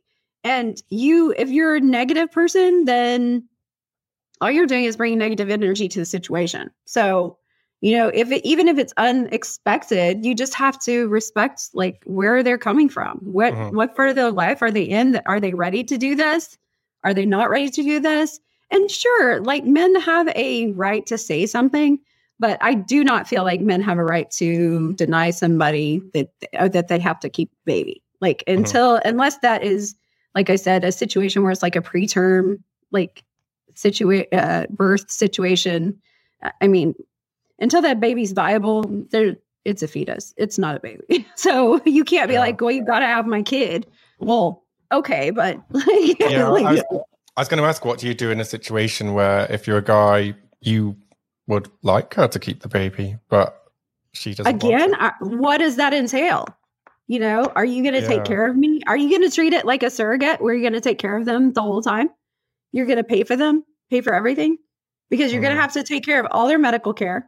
You're going to have to take care of all their, honestly, you should be taking care of them, periods. Like, they probably aren't going to be able to work. They're probably going to have to, you're literally telling this person to be a host to this baby that is going to be growing in you for what? For your sake. So if that's the case, then you're going to have to take all responsibility for that person to be able to take care of that baby. And then on top of that, like, how are you going to really do that? How are you going to enforce these things? How are you going to make sure that this mom is doing what she should be doing? Sometimes I feel like people think this. I don't think it's super common, but I definitely sometimes think maybe guys want the girl to keep the baby as a way of like keeping the girl. Keeping the relationship? Yeah, well, I've seen it on the other side as well. I've seen like girls try to trap a wealthy guy with by having a baby. Yeah. Well, again, And I have too. Like, I know people have done it, but and for money, but they're not common, but they happen. Yeah, it does happen. Like, it does happen. But again, risk and reward. Are you willing to take that risk that you chose to be with that person? And yep, that could happen. Like, it is always a factor. Like, hello, this is cause and effect. So you're willing to do it. Okay, then you've taken that chance, and you're going to have to be responsible for it. Yeah, so it's too late at that point. You should be choosing like partners, maybe more carefully. It should be having the conversation be happening before you even have sex. Like, you just should. You should have that conversation. You should know where they are. You should be like, okay, because you shouldn't be afraid to ask somebody, like, have you been STD tested? Like, I mean, especially if you're not using any kind of barrier protection, like you're not using condoms, you're not using this kind of thing. These are, I mean, you definitely already are capable of getting STDs. Like, that's just a number one risk factor. So why aren't you already asking those questions? You should be asking them. Do you have anything? When's the last time you got tested? How many partners do you have? These are things you should not be afraid to ask the person that you're about to hook up with. And if that means that I'm not going to meet you at a bar and hook up with you that night, well, then so fucking be it. Like, I mean, who cares? Like, that just means that I'm not going to be irresponsible. That means I'm being proactive with my life instead of reacting to whatever the situation is. And I want to make better choices for myself. If you are in a situation where you both don't care, well, then you just both took the risk. Like, and the result may turn out to be there's a little creature growing. You're gonna make choices then. Like, I mean, you're just gonna have, it's all about communication. It's all about conversation and comprehending, because you can talk and talk and talk, like you said, but until the person actually comprehends what you're saying and understands what you're saying and gets the fact that, oh, damn, if we're going to do this, I better get on birth control, or you better get on birth control, or we both need to take birth control, or, then, you're just throwing yourself out into the wolves, I guess. Like, you're just throwing yourself out there. Like, okay, well, I'm just going to take this risk. And then what are you going to be mad about? You had a big part in it. Like, you can be like, well, women shouldn't do this and women shouldn't do that. Well, hello, like, we don't immaculately conceive. Like, this doesn't just happen. And so, like, I guess the final situation, I think this will be a similar answer, but let's say unexpected pregnancy, and the girl wants to keep the baby, but you don't. Like, how do you not be a dick in that situation? Like, is there a way of communicating? I think that, you sit down, you have the conversation, you really talk about, like, what are the factors that are going to affect both of us? You want to have this baby. You realize that A, B, and C, like, I don't have the money for it. I'm not going to be able to pay you much child support. Like, this is the situation, know that, like, here, child support's 20% for one kid. You're going to give all your 20% of your income to that girl. And, think about it before you go and have sex. Like, oh shit. Like, do I really want to take that risk of, I got to deal with this the rest of my life? But also understand, like, that's a baby. Like, that's a life. You were part of that making of it. And you took that, you have to be a responsible human. Like, if you're old enough to have sex, you're old enough to have a baby. It's just a factor. Like, so you shouldn't try to change the girl's mind. Like, I know that's a stupid question. I think that's a give and take. Like, I mean, it depends on your situation. Like, it really does. Like, I mean, you have to sit down and literally have, like, conversations about, what does the future look like? What does the future look like for the child? How am I going to, even participate in this situation? Or am I not going to participate in it? Yeah, well, that's the thing for the guy. Like, that is the easy option, is just to kind of threaten abandonment, And I think, but that would be a dick move, I think. But there must be, like, a better. Well, yeah, it's a dick move. Like, but you can't change dicks. Like, if they're going to be dicks, like, they're going to be dicks. Like, and I think some people are dicks without meaning to be a dick. Yeah.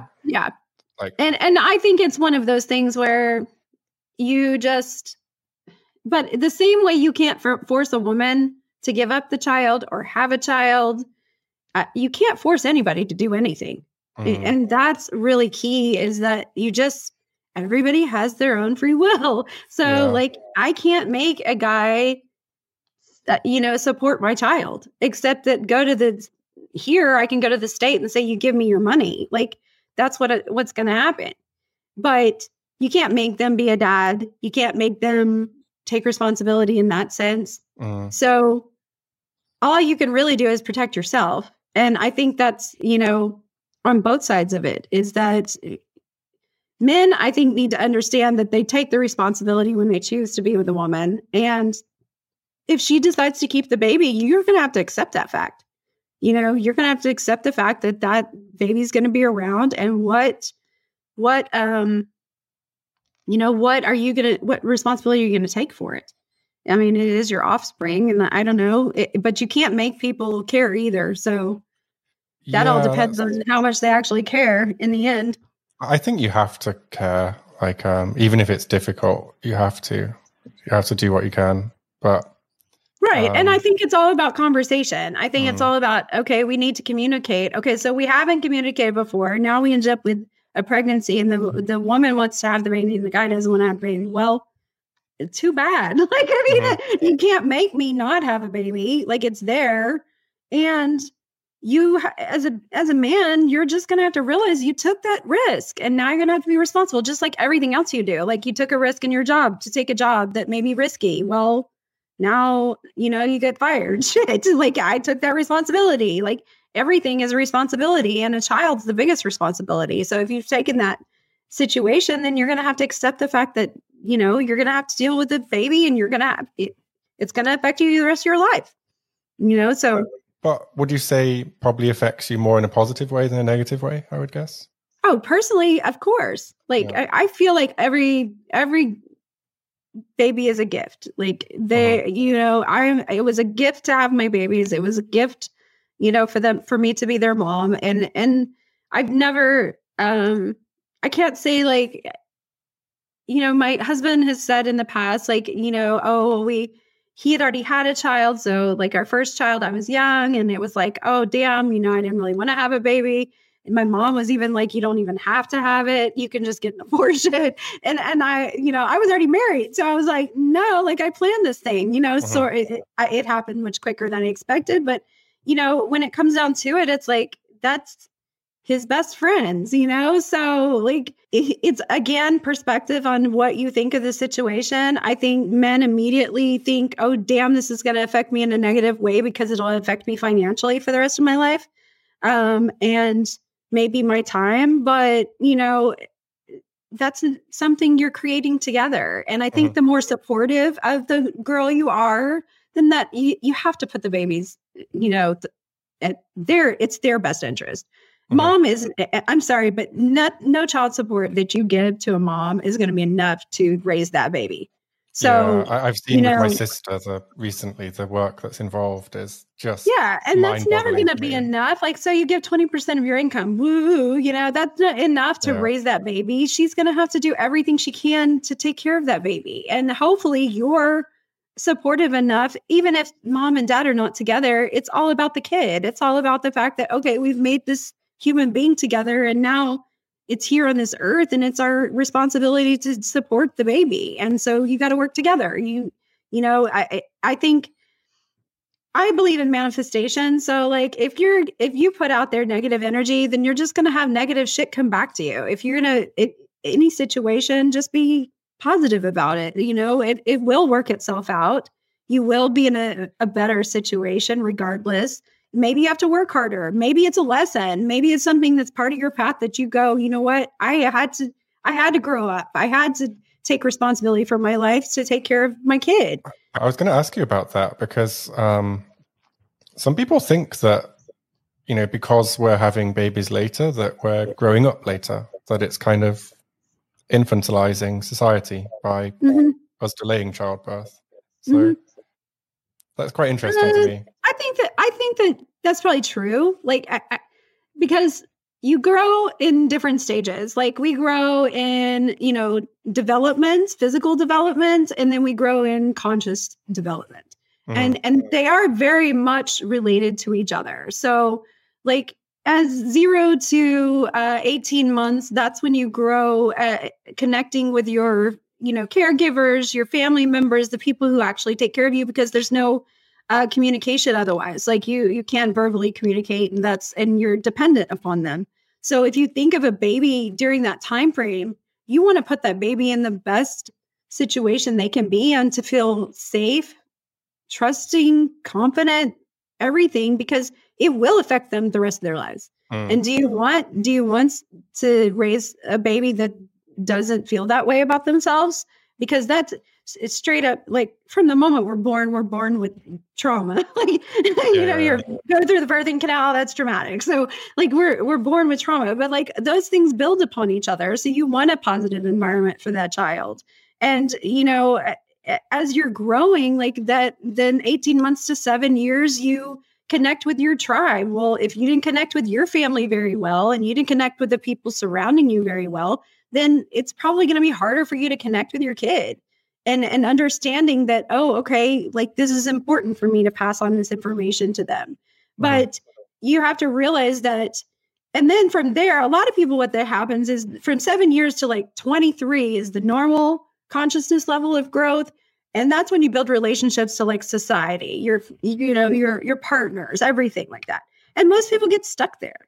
They get stuck in that, okay, this is where I am. I'm going to get married. I'm going to have my kids. I'm going to do this. They have like a life plan, which has been taught to us that this is how you should do things. But the fact is that like, yeah, having another human being and being responsible for that human being changes everything, because then it's not just about you. You're not just taking care of yourself. You're responsible for another creature that has to grow from you and develop from your concept of life. But yeah, I mean, I think if you delay having children, I mean, I don't know if it'll delay development necessarily in your consciousness, because that's really all about you. And do you take the time to look past your ego? But and there's so much more to that. Which I could go into great detail for a long period of time, but that's not, I do think it forces you to take responsibility quicker for your life and responsibility for someone else's life. Because you can't be selfish. You can't be, all about you anymore. It requires you to separate yourself from you and realize that, other people are involved, and you have to make choices for them, and you have to be more proactive. And I think a lot of people, because we're so ADHD these days and ADD these days, we are reactive, like everything. We react to everything. We react to social media, react to our phone, react to everything. So, a child makes you definitely plan ahead rather than just being stuck in, okay, what's going to happen today? Yeah. It's not that important. No, I understand that. No, okay. I think I might have exhausted abortion for men now. Exhausted all of your questions. No, but I actually learned a lot, and like just from my own perspective, I'll definitely be going into relationships with a different mindset. Like, I mean, I think it's good to be a little bit more mature and more, I think it's in your best interest to be that way, period, in life, is to be more proactive. Yeah. And think about things before you do them, because I'm like that with STIs, but I never thought of having a conversation about pregnancy with someone I'm sleeping with. Just never would have thought about it. Yeah. But I'm going to try it. Right there. I mean, if you're on birth control, then that conversation's super fast. Like, okay, cool. We're good to go. But if they're not, like, then you both have to decide, what are we going to do here? Or, do we need to go get condoms may not work all the time, but damn, 75% is better than nothing, and I think it defines the relationship somewhat as well. Like, and I think honestly, once you have those conversations with women, they have more respect for you. They have more comfort with you. You've allowed them to express themselves and use their voices and be able to tell you, like, this is what I want out of my life. And you don't have to have deep conversations, but it can be enough where it's like, no, I don't really want to have a baby. You need to be more careful about this situation. No, I'm not on birth control. So So we need to try these other ways of not getting pregnant. We need to make sure we're including that in whatever activity we're doing, and I think that women are much more about experiential, intellectual, and emotional intimacy than they are the physical and the sexual intimacy. And if you really want to have a good connection with your partner, regardless of like what your relationship may grow into, it's important to open your mouth and have a conversation with them and want to get to know what's in their head, because the energy force that makes up their brain, that makes up their thoughts, and everything else within them is more important than just the quick hookup that, is over in 20 minutes or however long you take. Or if you're a long goer, then maybe 45 or, but regardless, it can affect your future. And you've made me realize that the conversations I've been having about relationships have been quite superficial, because you're not having that conversation about what if this happens? What if this happens? And I think that makes it closer. I think that makes that person have more respect for you. They see you as somebody who actually gives a shit about them and their future and your own future, rather than just somebody who is superficial, where it's just like, okay, well, that's just a short-term thing because I didn't even get to know them. And like I said, I've had many situations where it's just physical and sexual intimacy, and I don't remember the person's name. Do you want to be that person? Do you want to be the person that they don't remember? Or do you want to be somebody that, hey, this is something I'd like to continue to do with you, even if it doesn't result in something long-term, at least you're looking at it in a perspective of I'd like to actually get to know you as a person rather than just... I think there's a lot of single guys out there that struggle to be taken seriously by women. And I think that's probably one of the reasons, maybe myself included. Because you don't, why are you not having these conversations with us? Why are you not entering our brains enough to think that maybe we have an opinion on these things? And you're just like, I don't care. It doesn't really matter. And I don't even know if it's a not caring. I don't think it's necessarily a not caring. I think it's just a not consciously thinking about it at the time, or proactively thinking about, I'm going to go in this situation where maybe she'd like to actually talk about these things, because I think women feel more comfortable. They actually think, oh, wow, you care about what I think about this situation. I want this to be fun, but it's not just about the fun. It's like, oh, you actually would like to be my friend, because I think there's a friendship factor involved in consent. You go through everything, you talk about everything, you build the intimacy that you didn't have before. Yeah, I think we have to kind of learn emotional intelligence maybe a bit more than girls do, where it's a bit more instinctive for girls somehow. I don't know why that is. But... I don't know. Women have a natural intuition. We have much more natural intuition. I think we have much more gut instinct on how to handle situations. But, emotional intelligence is something that people, both men and women, have to build. They actually literally have to take the time to think about themselves and what's within you to make you feel a certain way, and where do you stand on subjects? Don't just live your life without thought and not thinking about what are the consequences of the things I do. Most people just live life and then they go, damn, I fucked up. Well, you can avoid the fuck ups if you just put some thought into it and not be afraid to have the conversation. Yeah, I've just been a really, really lucky person. I've never had that situation.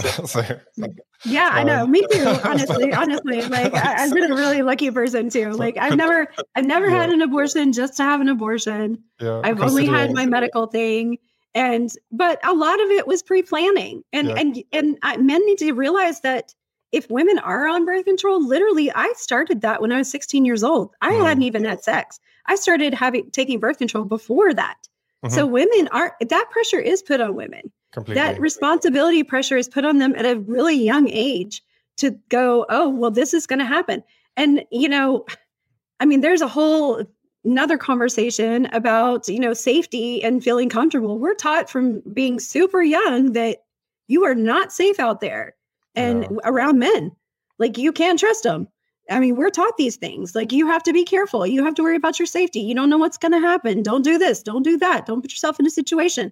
We're taught these things because sadly, people there's too much of a population of men who take advantage of situations and don't put any thought into it. So you just have to stop acting on your animal instincts, and, with your feral attitude towards things, and, use your brains because you're smart. It's just a matter of looking at it with a different perspective. Yeah, no, definitely. Okay, so I think that's everything. Is there anything you want to add or talk about before? No, not really. Yeah. I think I've said a lot. Yeah. No, thanks so much. Like, it's really good to get your perspective on it as well, especially because you're actually, qualified as a sex educator. I think that helps a lot. And it was really good that you related your personal experience too. I think that was really fascinating. And living in Texas, it must be really interesting. And I just think that, when it comes to these laws, I don't know. Like, I just hope that we blow things up enough where people realize that, for one thing, like, it's taking women for granted. It's thinking that, we can just go back and tell women what to do, because, I mean, the religions and the cultures that we're raised in have portrayed us as we're like not as intelligent, and we're below, or we're just not up there with like making our own choices in our lives, and or that we can't take care of ourselves. And that's not the case anymore. We can take care of ourselves. And if men want to be with women, then you need to realize that they are capable of taking care of themselves, and they don't need you. They want you. There's a huge difference between a need and a want. And, not everybody's out for money. Not everybody's out for, those kind of things. They want to have a stable relationship because, you build a better relationship. You're a happier person. Like we're naturally wanting to be with each other. And, and really all, more than anything, I say like the 3 C's. It's conversation, it's communication and comprehension, which brings about connection. And once you connect with each other, then you realize, oh, okay, there's a lot of things that we have in common, or these are the differences. And don't be afraid to have those conversations, because I think that's what people want more than anything, is just to have the comprehension of where you are, where I am, and that we're on the same plane. Mm-hmm. And I guess just to link it back into the Roe versus Wade thing, if that happens on a national level and people come to an agreement that, okay, this is maybe what we should do. It seems like most people want abortion to be legal, but maybe with like a 15-week. I think most people want it to be pro-choice. Like, I mean, I think it's literally taking away.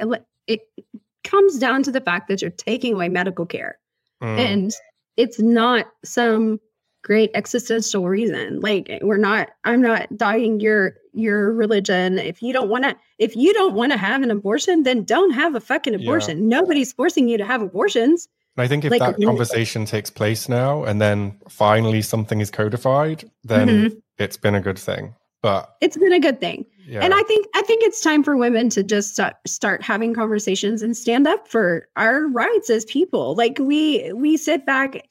There's a large population that are my color because they have money and, status, and, and then there's a religious aspect to it. And because of that, women are responsible too. It's not all men. I can't be like, oh, this is all the men's fault. Yeah. No, like there was, I think, 47% of white women voted for Trump in my country. So with that being the case, like, that's a large population of white women who are agreeing to this shit.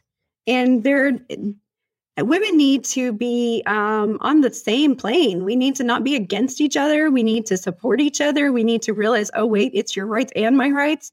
And, white women have been oppressed by the people that they feel like love them. Like, that's just in our culture, is to be oppressed by white men. Like, we just go, oh, okay, like, you're in charge, so I'm just going to do whatever you want, and I'm just going to go along with it, because that's how, like, our relationships are established. You have a monogamous marriage, you believe in that, then there's some aspect of ownership or belonging to each other. That I own you, you own me. You can't do this. You can't talk to that person. You can't do this. You can't do that. Stuff.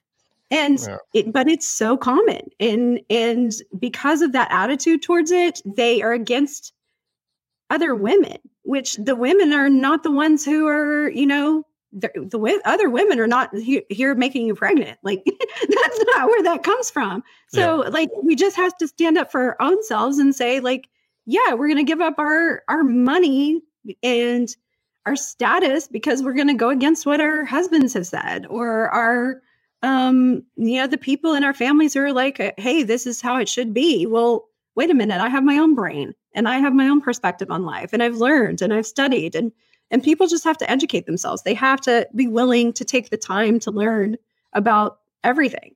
And because that's how you grow and expand your brain. So yeah, it's just a matter of like, we've got to be responsible for what's happening, and women do too. Like, we have to unify with each other and realize, wait, this is going to affect me. Well, it may not affect me personally. I'm not going to worry about going out and getting an abortion. I've had a hysterectomy personally, so I don't even have this issue anymore.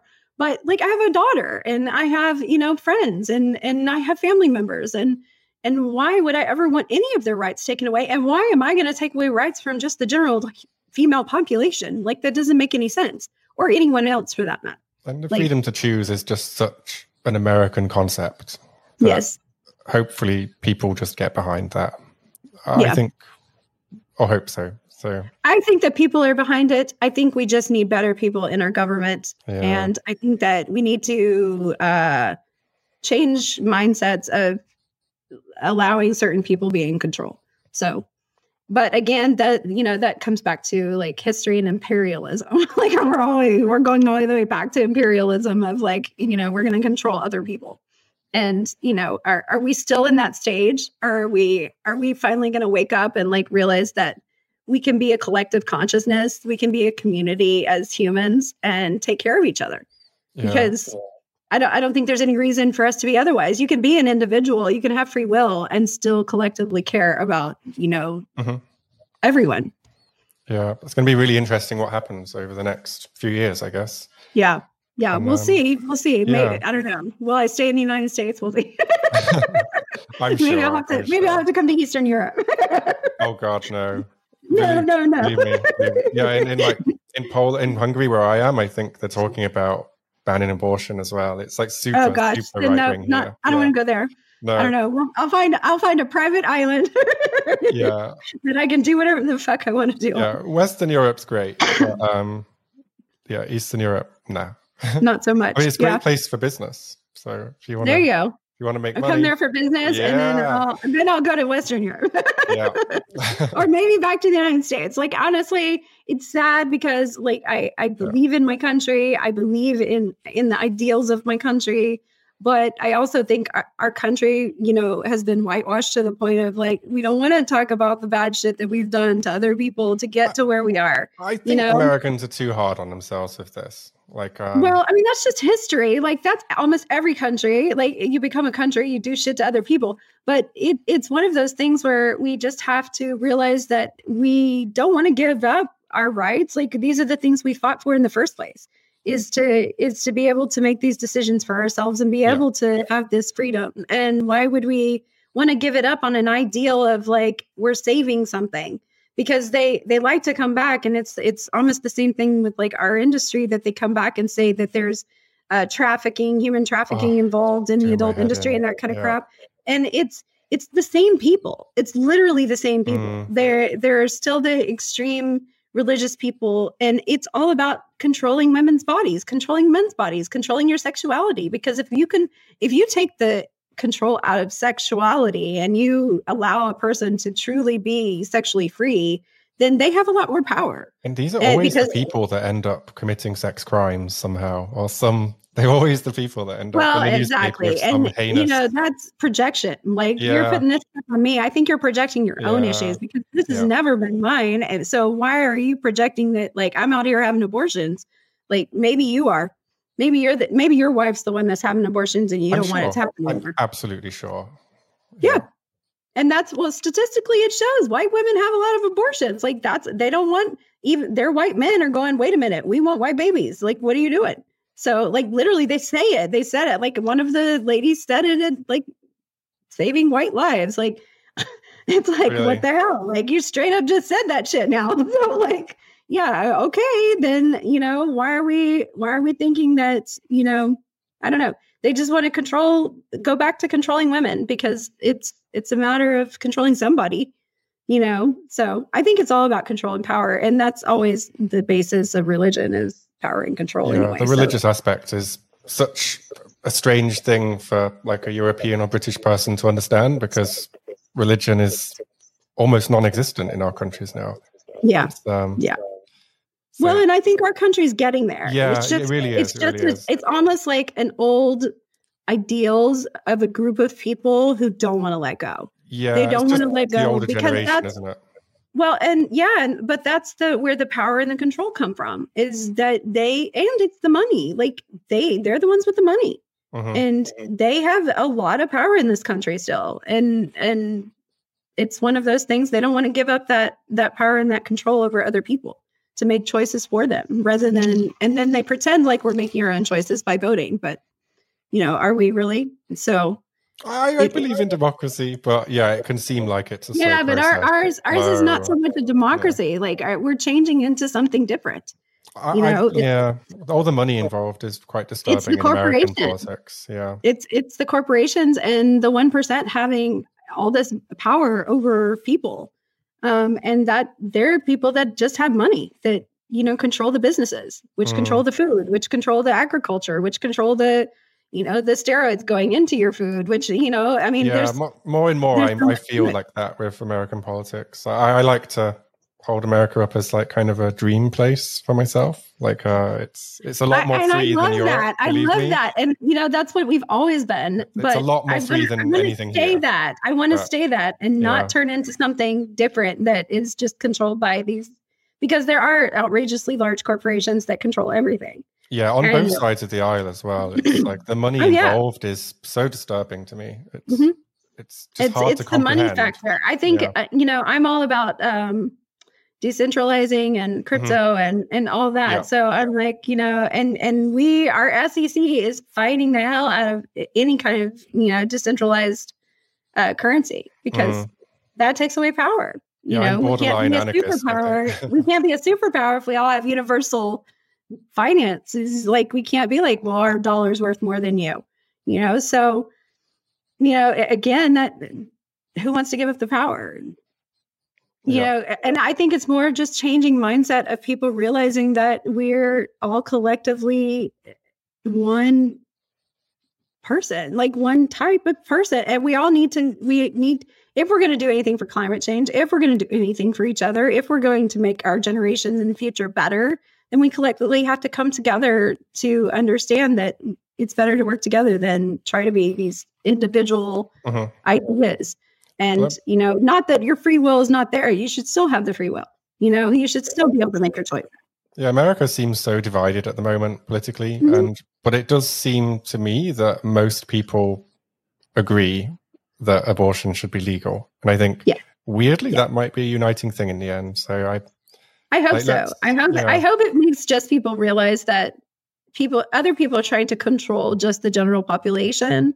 And it's not about the factor of abortion. Like that's just the thing they jumped on, because that was the thing that, and a lot of things that our governments do are distractions from other things that they're doing. So we just don't know what the hell they're doing. And like you say, it's not about providing abortion. It's about providing that counseling, the help and support, and just helping women make good decisions for themselves. Yeah, and the healthcare. And, Planned Parenthood is such a positive thing. Like, they literally offer so many services to women and women that don't have healthcare, and women that, low income families, and even, situations where, like, you have a teenager that needs just help and they can't get it because they don't want to go to their parents, or maybe their parents are against birth control and they're able to go there and it's affordable, and they act like it's just a place to go get an abortion. Well, that's far from the case. Like, it's literally reproductive health care for women, and why you want to take it away is just stupid. Like, because, and people blame it on things like scientific experiment, and they use tissue, and I'm like, do you realize how many tissues they use for scientific reasons. Like, I mean, people give up their organs for science. Like we use those things anyway. So why do you think this is going to change it? Like, they're not, again, we're talking about little tiny, like, things. Yeah. This is not a baby. We're not like taking a baby and being like, hey, let's go sell it to some company for some scientific purpose. Like, they just take it and they make it extreme. So that seems like, oh, we're killing babies. And no, that's not well, hopefully I think we got across some of the nuance in how those decisions are made. So yeah. And Dee, is there anything you want to promote or let people know about? You can check out all my stuff. My Instagram is at the.lovesiren, LOVESIREN. And then my life coaching website is my.karmasutra, KARMASUTRA. And so I help with relationships and with intimacy, and then also just in general help with, finding your soul's purpose in life. Yeah, I feel like I got a bit of that today. So So, I feel like everyone should have that free will and be able to follow, like, what is the plan for your life and not what somebody else's plan is. So if that includes a baby or not, like, maybe it does, maybe it doesn't, but nobody else should be able to tell you otherwise. Yeah, good words. Well, thanks so much for coming on. And I know explaining American politics to foreigners is like a nightmare. Because it's so hard to relate for us because it's such a unique country. But thanks so much. It's an interesting thing. We'll see what happens. Yeah. Hopefully we'll work it all out. Yeah, I'm sure. Thanks so much. Thank you.